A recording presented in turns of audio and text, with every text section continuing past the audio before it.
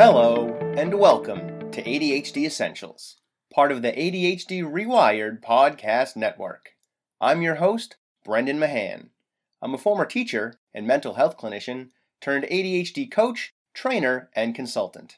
I can be reached at brendan@adhdessentials.com. Here at ADHD Essentials, we help families develop the skills and knowledge needed to better manage attention deficit hyperactivity disorder. Visit adhdessentials.com for more details. What's up, team? Coming up August 21st, 22nd, and 23rd, that's next week, I will be part of TFOS, the Executive Function Online Summit. TFOS is put together by recent guest Seth Perler. It's a free online summit designed for compassionate and proactive parents, so it's a perfect fit for the audience of this show. With topics ranging from problem solving to self-regulation to how ADHD and executive function impact relationships with partners and children, and with experts including Dr. Ross Green, Jessica McCabe, Dr. Sharon Saline, and myself, you know it'll be time well spent should you attend. The link to register for the summit is in the show notes, so go ahead and check it out. And speaking of registering for things, registration for the Fall 2020 ADHD Essentials online parent coaching groups is now open. In these highly effective groups, you will work with me and your fellow group members via online video chat to talk about all of the parenting challenges brought about by ADHD and learn effective ways to manage them. We'll discuss everything from developing parental leadership and strengthening family connections and communication, to overcoming the walls of awful that affect our household, managing anxiety, and practicing familial self-care. And given that the effects of COVID aren't going away anytime soon, we'll also address maintaining friendships and family relationships while self-quarantining and social distancing, navigating an uncertain school year, managing our own and our kids' mental health, and fostering resiliency. But perhaps the most powerful part of these groups are the connections you'll make with other parents facing similar struggles. The groups will run for 8 weeks on Mondays and Wednesdays at 5 p.m. Eastern Standard Time, beginning on Monday, September 21st, and ending on Wednesday, November 11th. Go to adhdessentials.com/parentgroups or email me at brendan@adhdessentials.com to register for a free information call. That's BRENDAN at adhdessentials.com. Those links will be in the show notes. And of course, check out our partner podcasts, ADHD Rewired and Hacking Your ADHD. In ADHD Rewired, Eric Tivers shares excellent interviews with ADHD experts and ADHD adults, and he also has a monthly Q&A that both Will and I are a part of.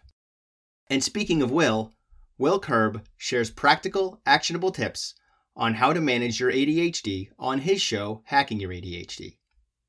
But if interviews are more your speed, Will just interviewed me about my Wall of Awful model. The link for that episode will also be in the show notes.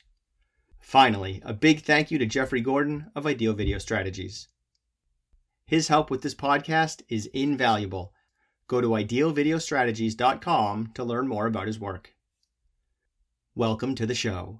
Today, we're talking to my friend, Dr. David Nowell. Dr. Nowell is an ADHD expert and a clinical neuropsychologist who works with his clients to identify areas of cognitive strength and weakness and relate those patterns to known profiles of brain-behavior relationships. In today's episode, David and I talk about the rejection sensitivity that so often accompanies ADHD. We discuss what rejection sensitivity is, the controversy surrounding it, its relationship with the Wall of Awful, how social competency factors into rejection sensitivity, things we can learn from the therapeutic models of cognitive behavioral therapy and dialectical behavioral therapy, and the mom-friend override. All right, let's get rolling. So I'm Dr. David Nowell. I'm a clinical neuropsychologist. My practice is in Northborough, sort of between Worcester and Boston. And my practice entails assessment of conditions that affect concentration, focus, memory, executive function. Conditions like multiple sclerosis, dementia, but also differences that we're born with, like autism spectrum, ADHD, for example, learning disorders.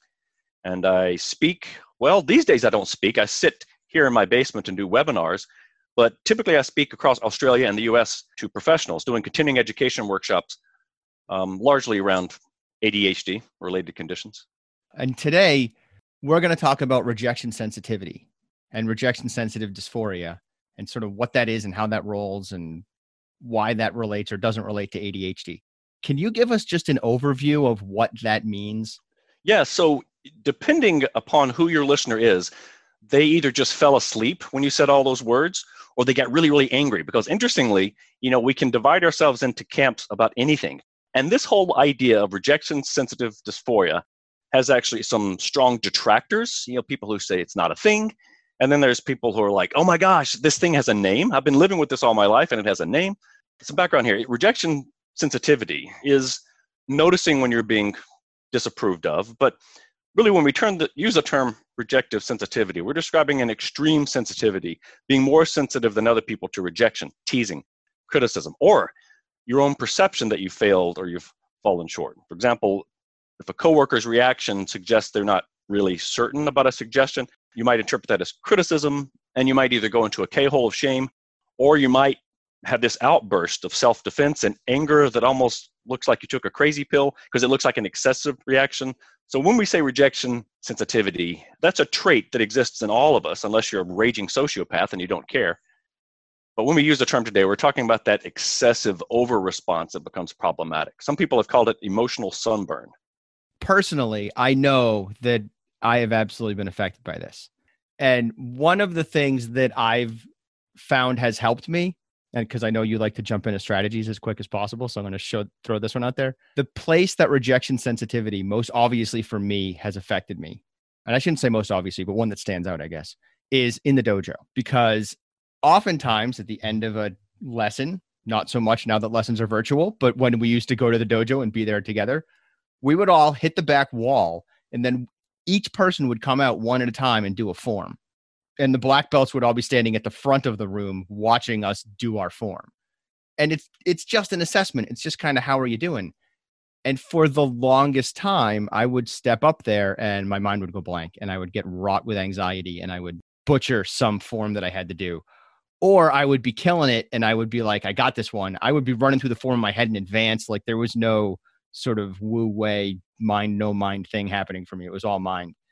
And that sensitivity around the black belts disapproving of me and everyone else seeing that I didn't know my form would ruin me. And I would see other people who would step up and be like, I think I'll ruin 3 kata. And I was like, how can you say that? Like, that's terrible.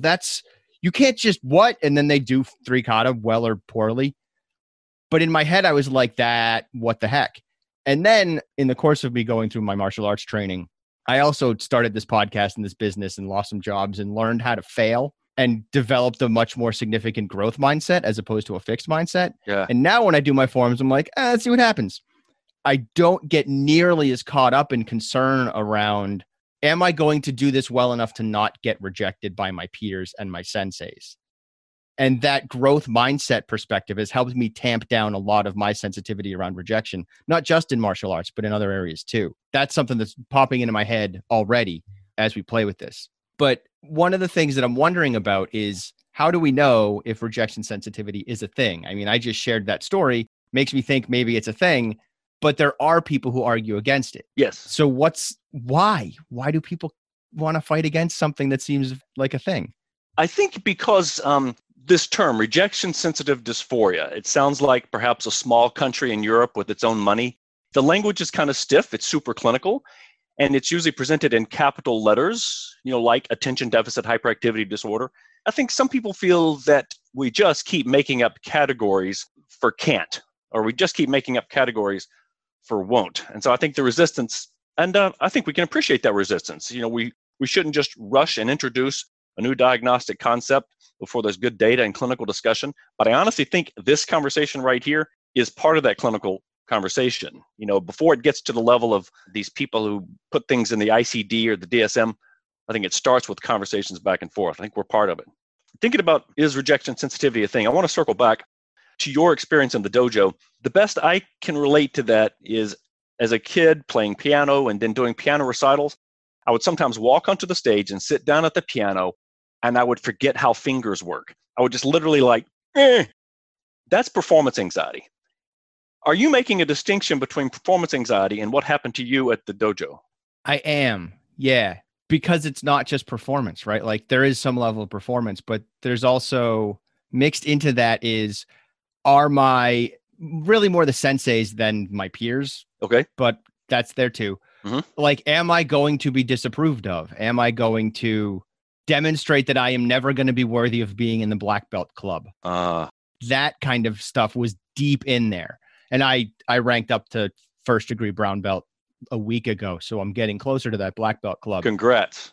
Thank you. And I took like 5 years off to start a business and get a master's degree. So I really should have it by now, but sometimes things get slowed down. But that's definitely there. That concern around like, am I just going to get rejected forever? And okay. And another area where it would often hit me was at a job, right? Like I would be teaching, I'd screw something up, and I would feel like I was going to immediately get fired. And even the smallest little mistakes, if anybody found out that I had like graded the essays a week later than I should have, getting them back to my students or something, I always felt like anything like that, if my principal found out about it, then I'm going to get let go because that's not what a teacher does. And I'm not good enough to have this job. So it's a combination of that imposter syndrome stuff, but always aimed at, am I going to lose my job? Is this the end of my career? And ironically, that led to the end of my career in some ways. And it took me running my own business to learn that, like, no, you screw stuff up and it's not the end of the world and you move on, and developing that growth mindset that has helped me get past my rejection sensitivity. I think you may have hit upon something that helps us distinguish folks who are really sensitive to rejection. So I'd like you listeners to imagine that an important person comes to you, your sensei, your landlord, your supervisor, whatever that means, important person to you. And they approach you at 9 a.m. and they say, hey, I need to talk to you later. What goes through your head? Are you thinking, oh, I'm probably going to get a prize?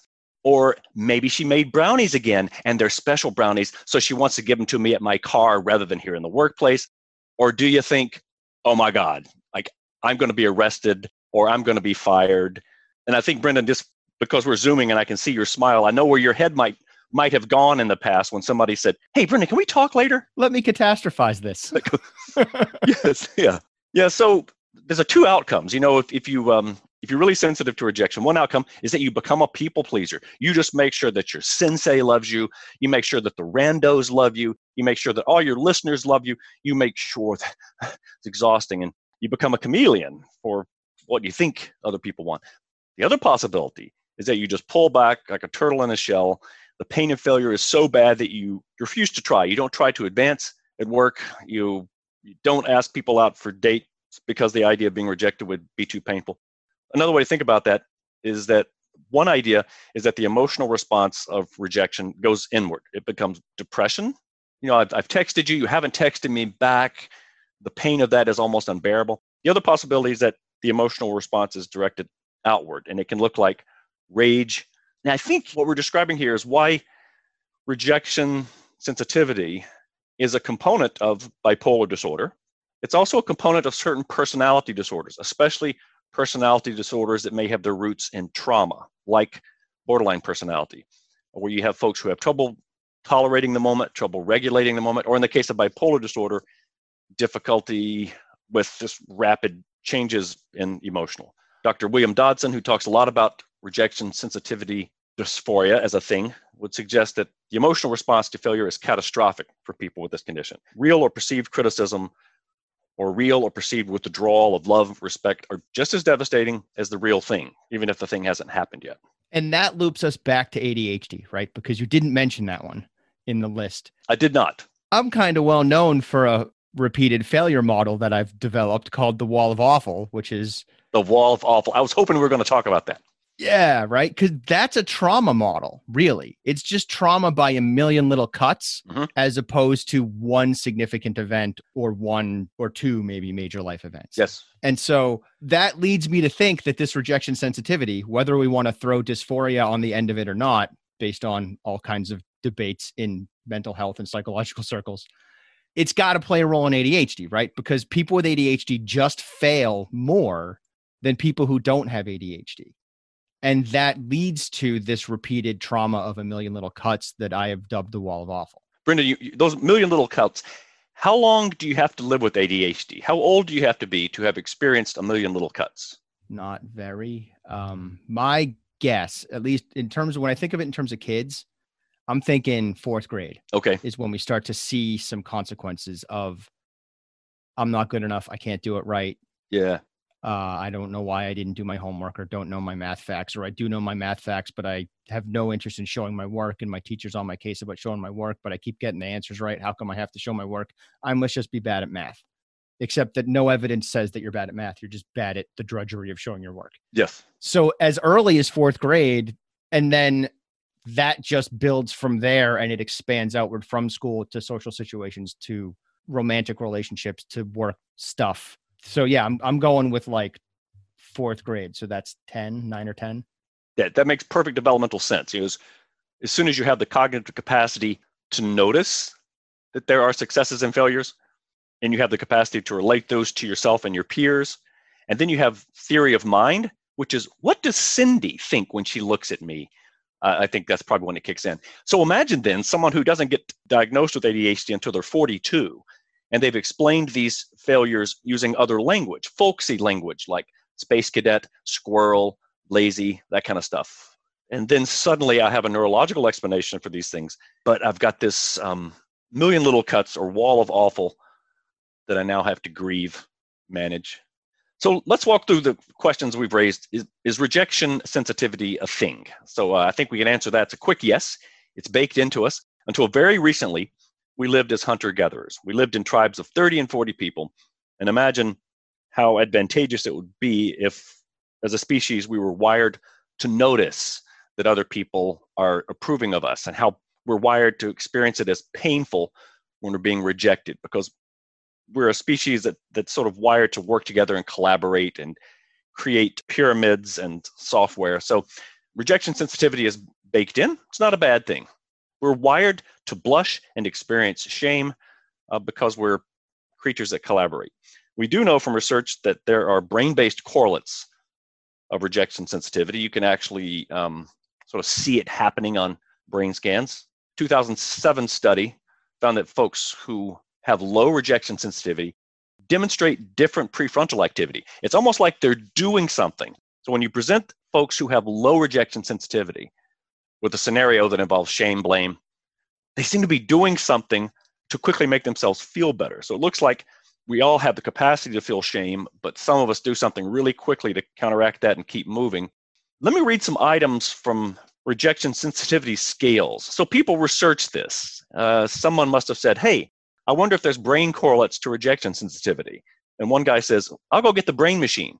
And somebody else says, dude, what's rejection sensitivity? Like, I know what it is, but how do we measure it? So somebody goes, okay. They come up with the children's version. So imagine that you're a child answering this question. Here we go. Imagine you had a really bad fight the other day with a friend. Now you've got a serious problem, and you wish you had a friend to talk to. So you decide to wait for your friend after class and talk with them. You wonder if your friend will want to talk to you. So the first question on the scale, how nervous would you feel right then about whether or not your friend would want to talk to you? And how mad would you feel right then about whether or not your friend would want to talk to you? And then finally, do you predict that they will want to talk to you? Me as a kid, had a big fight with my friend. I would assume that that person does not want to be my friend anymore. Yes. And that would make it impossible for me to even have that conversation, because why would they want to talk to me if they're not my friend anymore because I pissed them off? So you might not even go and wait outside of class for your friend. Right. That would have been a hard question for me to answer as a kid, because when I was a kid, I didn't have an argument with a friend and then think that it was going to stay a friendship. I was like, no, I did it wrong, and now I'm not their friend anymore because they don't like me. And that's painful. I mean, that's a little tiny brick, but an important brick in your wall of awful. I've gotten over that part, but yeah. Now imagine that you're back in class. Your teacher asks for a volunteer to help plan a party for your class. Lots of kids raise their hands. So you raise your hand and you wonder if the teacher will choose you. How nervous would you feel right then about whether or not the teacher will choose you? How mad would you feel about whether the teacher will choose you? And then, do you think the teacher will choose you? So the questionnaire is trying to get at anxiety, anger, and also your prediction that this good social thing will happen for me. Me as a kid, I would have assumed that I was going to get chosen because I had already done all of the things necessary to be approved of by my teacher. Wow. Because I would have. Laid the groundwork. Yeah. And if I didn't get chosen, I would have been like, well, that's just because she had to pick Sally this time. Or like that I could absorb. Okay. Because I was such a pleaser. Yeah. I knew that if my teacher didn't pick me, it wasn't because I did something wrong. It was because she just picked somebody else. Unless for some reason homework played a role in who was getting picked. And then I would assume that I was not going to get picked because I never did my homework. Some items from an adult rejection sensitivity scale. So we're trying to measure this thing that we're calling rejection sensitivity. And these questionnaires are not specific to ADHD, by the way. They're not specific to any condition. It's just this thing we're calling rejection sensitivity. Let's see, item number 1. You ask somebody in class, so let's say this is college. You ask somebody in class if you can borrow their notes. How anxious would you be about whether or not they would loan you the notes, and then how likely is it that they would loan you the notes? Number 4, you ask someone you don't know well for a date. How anxious would you be that they might not say yes, and then do you predict that they would say yes? Similar questions. You ask someone in your class for coffee. You call a boyfriend, girlfriend after an argument, and you tell them you want to see them again. How likely is it? How anxious are you? So I think you get a sense of what researchers mean when they use this term, rejection sensitivity. That's sending me to an interesting area, right? Which is one of the things I like to say about ADHD is that social skills potentially are a side effect of ADHD. There's a reason I can host a podcast and get people on it, and that kind of social skill of connecting with people and being charming and all those sorts of things. I completely think that is a side effect of ADHD for me. I had to learn how to screw up and then talk my way out of it. So I got good at talking to people. Yeah. That's the only reason I got out of middle school. And as a result, as a 43-year-old man, now I'm like, oh, if I want to borrow someone's notes, like I can be charming enough to convince that person to let me borrow their notes. Asking someone out on a date, I'm married, so there's that part. But that would be harder for me because that's a greater risk of rejection. Like that rejection would hurt more because that's rejecting me as a person. Rejecting the notes could be like, you just are selfish and don't want to share your notes or whatever. So sort of the weight of those two rejections is different. But in terms of the thought that comes to my head, some of it is like a skill set to get social acceptance. Yeah. And I've been working on that since I was in 4th grade, as evidenced by all the stuff I talked about earlier. You worked harder on that social skill than maybe your peers needed to in order to compensate for something else. Right. Compensate for the fact that like I didn't do my science lab report or whatever. And I had to talk to my teacher and get a 1-day extension and then scramble and do it. Yes. That kind of stuff meant that I had to learn how to be more socially skilled, potentially, than my peers. So this is reminding me of a clinical story. This is someone I saw in my office for an ADHD evaluation and then some brief follow-up. He had married young and was busy working and bought a house and recently had a little baby. He said historically what he would do is scan the environment, look at his phone, and if nobody is mad at him and nobody is texting him saying, "Where are you?" then everything's cool. But he's constantly scanning the environment because have I dropped a ball? Okay, if nobody's mad at me, okay, we're good. And then he started a stimulant medication, and he told me a story that he decided to spend Thanksgiving with his wife and little baby, and his buddies who were young like him said, "Come on, we're going out. We're back home for Thanksgiving. We're going to party. You're a loser. Come on." He said he was better able to say, "No, this is what I've decided I'm going to do. I hear that people are disagreeing and disapproving." He said for the first time in his life, he felt like, I know I'm doing the right thing because I thought about it in advance and I chose it. And I'm like, Stimulant medication isn't supposed to do that. It doesn't say that on the bottle. But this is sort of one of the lovely benefits for him of getting his ADHD treated, is he didn't need to scan the environment as much because he'd already gotten up, he slept well, he ate well, he exercised, he looked at his calendar and said, here's where I need to be today. So if somebody's mad at me, maybe that's on them. It's not that I dropped some ball. I love that. Yeah, I have enough dopamine in my brain to withstand the rejection of my peers, my friends, my whatever. Yeah, right. Okay, so let's agree that rejection sensitivity is a thing. Some people have more, some have less. What about rejection sensitive dysphoria? Is that a thing? This is a term that's been around for decades. Only recently has it been applied to ADHD. We'll get to that. But it's been around for decades to describe a key component of some mood disorders, also some personality disorders like borderline personality. There was a book, 30 years ago called I Hate You, Don't Leave Me, something like that. This sort of really needing approval from others, feeling terrified when you don't get it, and then inadvertently doing things that push people away, rapid sort of mood dysregulation. You might say overreacting to perceived rejection from doctors, therapists, and so forth. Someone on Reddit, and the subreddit for adults with ADHD, said, I've started to accept that I'm going through an incredibly immense amount of pain whenever somebody rejects me. I know that pain is worse than somebody else. It's crushing, debilitating. So now I talk to myself kindly and I say, look, you're going to be okay. This feels horrible, but it won't last forever.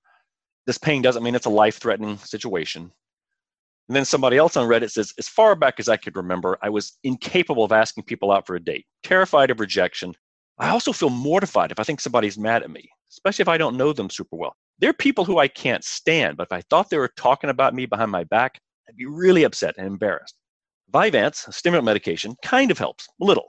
Helps with my confidence. It makes me say, okay, maybe some people just don't like me, and that's okay. Somebody else says, applying for jobs, forget it. I'll stay in the same job forever because applying and facing rejection is so traumatic. I live in a place I hate. The only reason I was able to move out of this place is because I sent out applications because a coach was supporting me. By the way, yes, on the coach. If it takes medication, if it takes coaching to help you get to the next step in your job or your romantic life, whatever. This other guy says, getting diagnosed with ADD at age 21 made me feel like I'd been playing video game on hard mode without knowing it. I say that all the time, that ADHD is life on hard mode. That's one of my ways to describe the disorder. And some of this is cognitive behavioral therapy, right? Like that's hiding in what some of these people are doing because they're talking back to themselves. They're correcting their thoughts. They're challenging their thoughts. And that's some of the stuff I've been explaining about my approach too, is that like, no, they're not, that person doesn't hate me. We just disagreed on this thing. It's not the end of the world. Yeah. So how is this thing related to ADHD? How is rejection sensitivity or rejection sensitive dysphoria related to ADHD? There's this thing that you'll see, you have to practice a new skill for 21 days in order to get mastery. I challenge you to find the original citation for that. I've never seen the actual study. It's just quoted. And okay, likewise, you're going to see this thing. If you Google ADHD rejection sensitivity, you're going to see a quote like, up to 99% of teens and adults with ADHD are more sensitive than usual to rejection. I have never, please share it with me if you find it. I've never seen the citation for that. What we do know is that ADHD is associated with intense experience of emotions. When people with ADHD get excited, they're super excited. When they feel bad, they feel super bad. So we know that. We also know that some people with ADHD tend to hyperfocus. So put those things together, tendency to hyperfocus and the tendency to have intense experience of emotions. I think you see why we kind of are laying the groundwork for possible relationship between the two. Mm-hmm. There was a study in 2007 that actually did not find a difference between neurotypicals and folks with ADHD in terms of rejection sensitivity. The study did find poor self-esteem in the ADHD sample. They also found that in the ADHD sample, people who had lower rejection sensitivity had poorer social competence, and people with higher rejection sensitivity had greater social competence, which sounds like the story you just told me. You said your sensitivity to potential rejection made you really ramp up the social skills. And the other side of that is part of social competence is social awareness too, right? So am I hyper aware of social cues and interpreting them more strongly as a result? or just noticing more rejection, because people are rejecting you all over the place all the time Right. for lots of different reasons, Yes. most of which have nothing to do with you. And if I, as a kid, am just noticing this stuff, like that slight shift of the shoulder to turn more of your back to someone, not because they don't like you, but because they're 12 and that's their friend group and they don't want anyone else in their friend group because they're 12. And I'm maybe interpreting that as, oh, that person doesn't like me, or, oh, that group of kids doesn't ever want to talk to me again or be my friend and I'll never be cool, and those sorts of things. There was a 2014 study that actually did find higher rejection sensitivity was associated with greater ADHD-related impairment. There's also this concept of victim justice. So awareness of justice awareness. It's something that occurs in kids. It's when kids start saying, that's not fair. He got more than me. What they found in this 2015 study is that folks with ADHD have higher justice sensitivity, more perceptions of injustice, and they're more anxious and angry about rejection sensitivity. And then a 2019 study, Babinski and colleagues found that young people with higher ADHD symptoms had enhanced sensitivity to peer rejection at the self-report level, as well as looking at event-related potentials. So neurophysiological evidence and self-report rejection sensitivity seem to be correlated with ADHD symptoms. So I would say that we got a mixed picture. I'd like to see more research, but you could probably point to a study in the literature that confirms your bias on this coming into it. Yeah, that's cool. And it also sends me in lots of interesting directions, right? Like it gets me wondering about, are we controlling for things like socioeconomic status? Are we controlling for race? Are we controlling for cultural norms and expectations? Because all of that is going to play into feelings around justice. It's going to play into feelings around peer rejection and that stuff. And that may or may not have an impact on the results of the studies. And, man, in 2020, to have a capacity to recognize and get mad about injustice is not a bad thing. Right. Unless you get overwhelmed by it. Yes, right? You got to know how to do self-care in addition to caring for your people. Well, let's talk about some things that people who experience rejection sensitivity can do to help themselves. You have mentioned a couple of times that growth mindset has helped you. Can you tell me how that works? I used to have a very fixed mindset. I used to be like, if I mess up at work, I deserve to get fired because I'm not good enough to have this job. I'm not going to be allowed to improve, right? Right. And it was this interesting fixed mindset where it wasn't necessarily aimed at me. It was more aimed externally, where I'm assuming that the person who is my boss has a fixed mindset about me, right? Yes. And that brings us back to the justice part, because there's a little part of me that's like, and that's not even fair because I could figure out how to do this, but that person isn't going to give me the chance, and those sorts of things. And some of that is because I legitimately had bosses who were absolutely fixed mindset around the new person, any new person. If you weren't perfect from the jump, off you went. But it made it harder for me to trust later bosses who totally had open and growth mindsets around, you're supposed to screw it up, you're new, you'll get better. And I had trouble navigating these new, more growth-focused mindsets. And yeah, a fixed mindset is basically, it is what it is, right? Like, I'm good at math, I'm bad at math. I am a kind person, I'm a mean person. And a growth mindset is looking at things as flexible and looking at things as it can grow, it can change. So I'm not good at math right now, but I can learn how to become good at math. Or right now I'm a jerk, but that's going to change because I'm mostly being a jerk because I didn't get enough sleep, or I'm cranky because I didn't have breakfast yet, or something like that. Or I am a jerk and I don't want to be a jerk, so I'm going to learn social skills and become less of a jerk. That's kind of the growth mindset, fixed mindset dynamic. And the growth mindset allows me, at least, to move beyond some of the rejection sensitivity stuff, because I'm able to say, even if I'm rejected for this, it doesn't have to reflect on me forever. It might legitimately reflect on my failures and lack of something in this moment, but I don't have to stay in this moment. I can fix those areas of weakness. So based on this, I think something that your listeners can do right away, go read about growth mindset. Especially, you might Google growth mindset neuroplasticity. Read about these two things together. Because if you believe that you're born with a certain amount of verbal intelligence or capacity for doing a 3-point shot or Kardashian knowledge or social skills, that's not the way the brain works. Your brain is constantly changing. If you learn to read Braille, you change your brain. If you start an antidepressant, you change your brain. Trauma changes your brain. Learning to use a BlackBerry phone and keyboarding with your thumbs changed your brain in ways that you no longer need. You're now using a flat keyboard, and your brain is changed in ways that you won't need in the future because we'll be engaging with Instagram with our cornea. You're constantly changing your brain. The question is simply, do I want to be in control of those changes? So when somebody says, I can't ask people out for date, what they're saying is, I'm the kind of person who's born without the skill to ask people out for dates. That's not the way the brain works. That's what you're saying. One thing people can do, if they experience rejection sensitivity, read about growth mindset and convince themselves the brain changes with practice. Something else I think we can do is learn about cognitive distortions. You referenced CBT earlier, cognitive behavioral therapy, which says the things we think in our heads affect how we feel. If two 55-year-old men across town from each other get a pain in their chest, and one of them says, my dad and my uncles died of a heart attack, now I'm dying, he's going to feel a certain way. If the other guy says, oh, I should never eat food so late, this is bad indigestion, he's going to feel a different way. If someone says, no, I don't want to go on a date with you, and you think, oh, that must mean that they're married, so they don't want to go out with awesome me, you'll feel one way. But if you say, oh, they don't want to go out with me because I'm worthless and I'll always be worthless, you'll feel a different way. So read about cognitive distortions and then begin to notice them as they play out in little ways.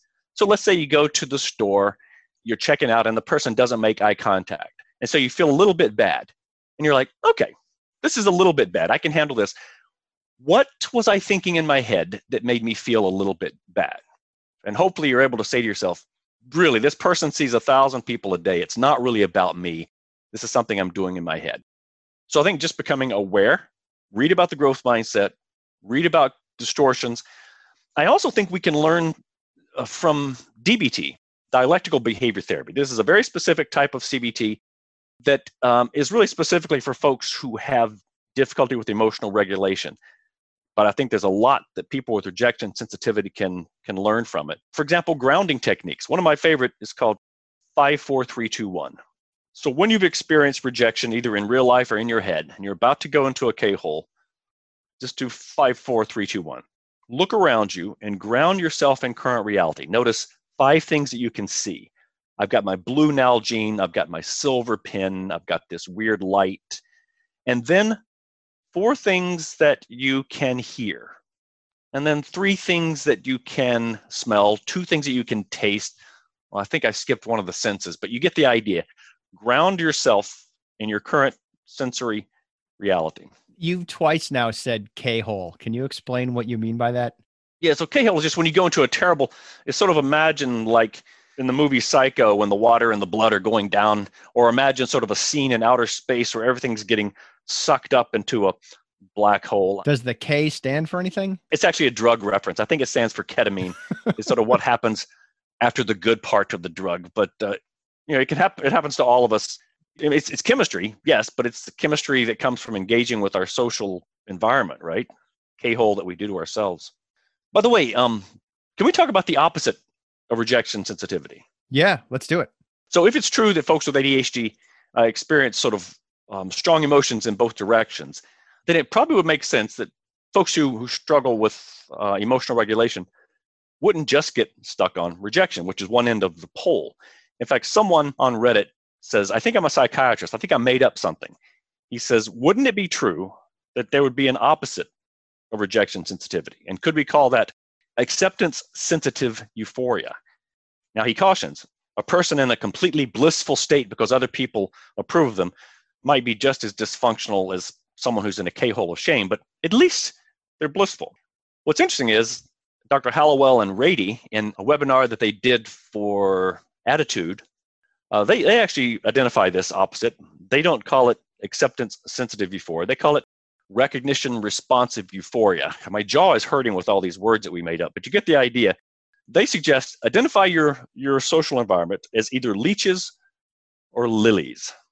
You're the beautiful summer pond and you have leeches. These are people or tasks that drain you. And then lilies. These are relationships or tasks which take the time, but they're worth it and they're gorgeous. So cultivate the lilies. Really notice who in your life is rejecting you and making you feel bad, and noticing who in your life is telling you you're awesome, and that makes you feel good. Recognize that you tend to respond to social punishment and praise, and see if you can populate your environment as much as possible with the people that are giving you the good stuff. And also build some resilience around the good stuff. One of the things that I've taken to doing over the past few years is I own the stuff that I'm amazing at. Like, I'm a really good podcast host. I'm a phenomenal public speaker, and I'm an amazing ADHD coach. Yeah. And I'm just going to own that. I'm not going to pretend false humility around, well, I guess I'm good. Like, sometimes the humility comes out because I am a fairly humble person, but there's other times when that humility isn't there. And I'm like I just finished a workshop in front of 100 people and I'm riding high on that euphoria. Yes. I'm like, no, I pretty much kick ass at this. Like, there's not a lot of people who are better than me at this. And I've got people in my life who, if I'm having that, like, I'm amazing moment, are more than willing to be like, pump the brakes, Slick. Like, you're not that cool. And that used to hit me really hard, right? Because now I feel like I'm having these really good emotions, but I'm not allowed to feel these really good emotions. And it would crush me when I got that pump the brakes message. And then one day I was like, wait a minute. I am more than willing to own all of the ways that I screw up and feel terrible about them. And I don't often get people telling me to pump the brakes on that. People are usually willing to let me wallow in my own self-misery. And if I'm going to own my errors that tightly, I'm going to own my successes that tightly too. Wow.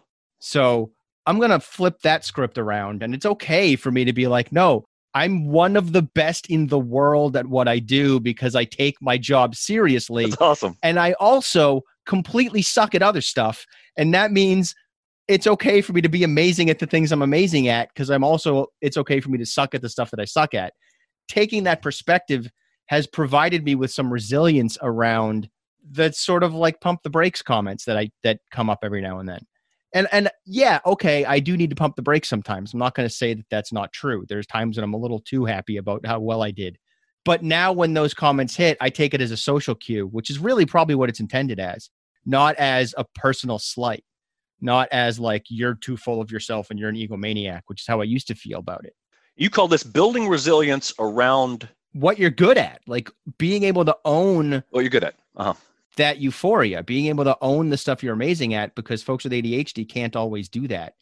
And if we build some resilience around it, we get to recognize what we're good at sooner, and then we can start capitalizing on it. Well, thank you for describing that, but also I love the fact that you're modeling it. Let's sort of wrap up what we've done to this point. Yeah. Is rejection sensitivity a thing?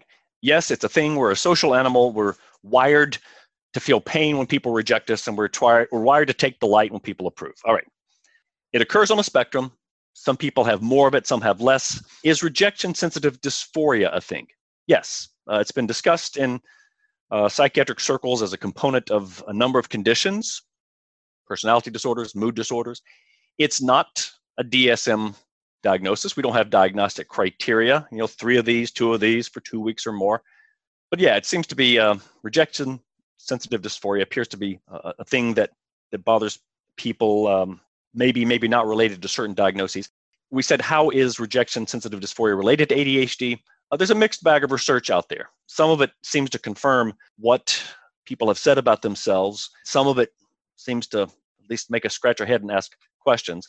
But at the end of the day, if you experience rejection sensitivity and it's bothering you, therefore you're dysphoric, what are some things you can do to help?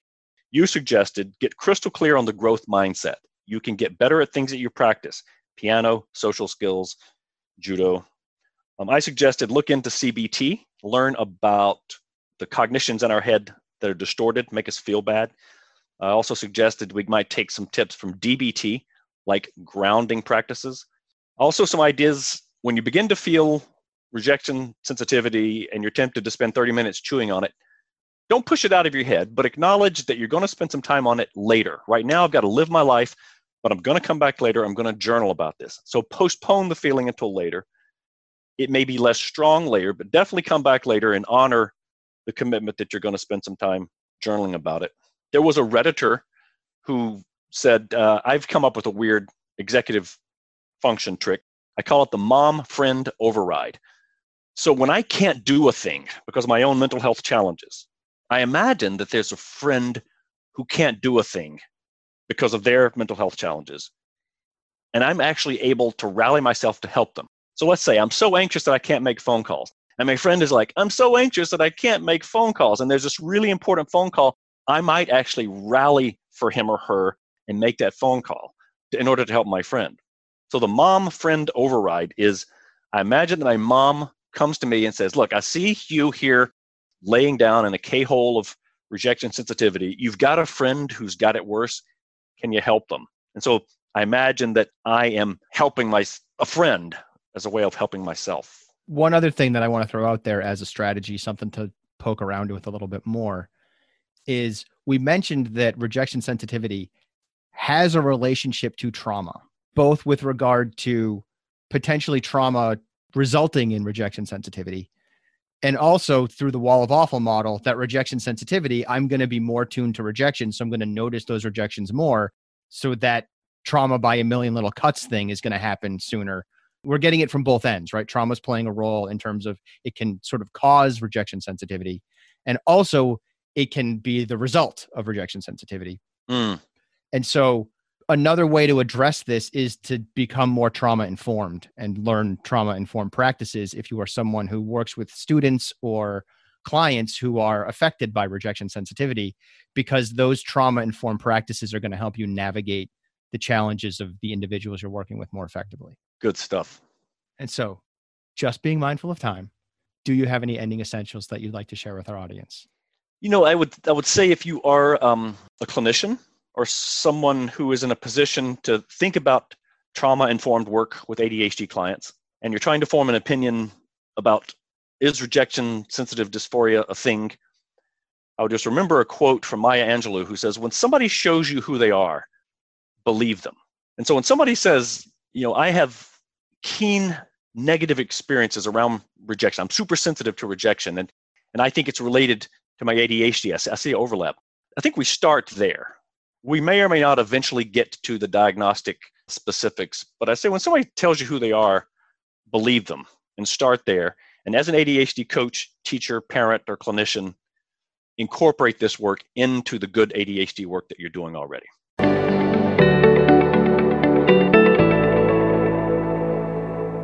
Hey, you're still here.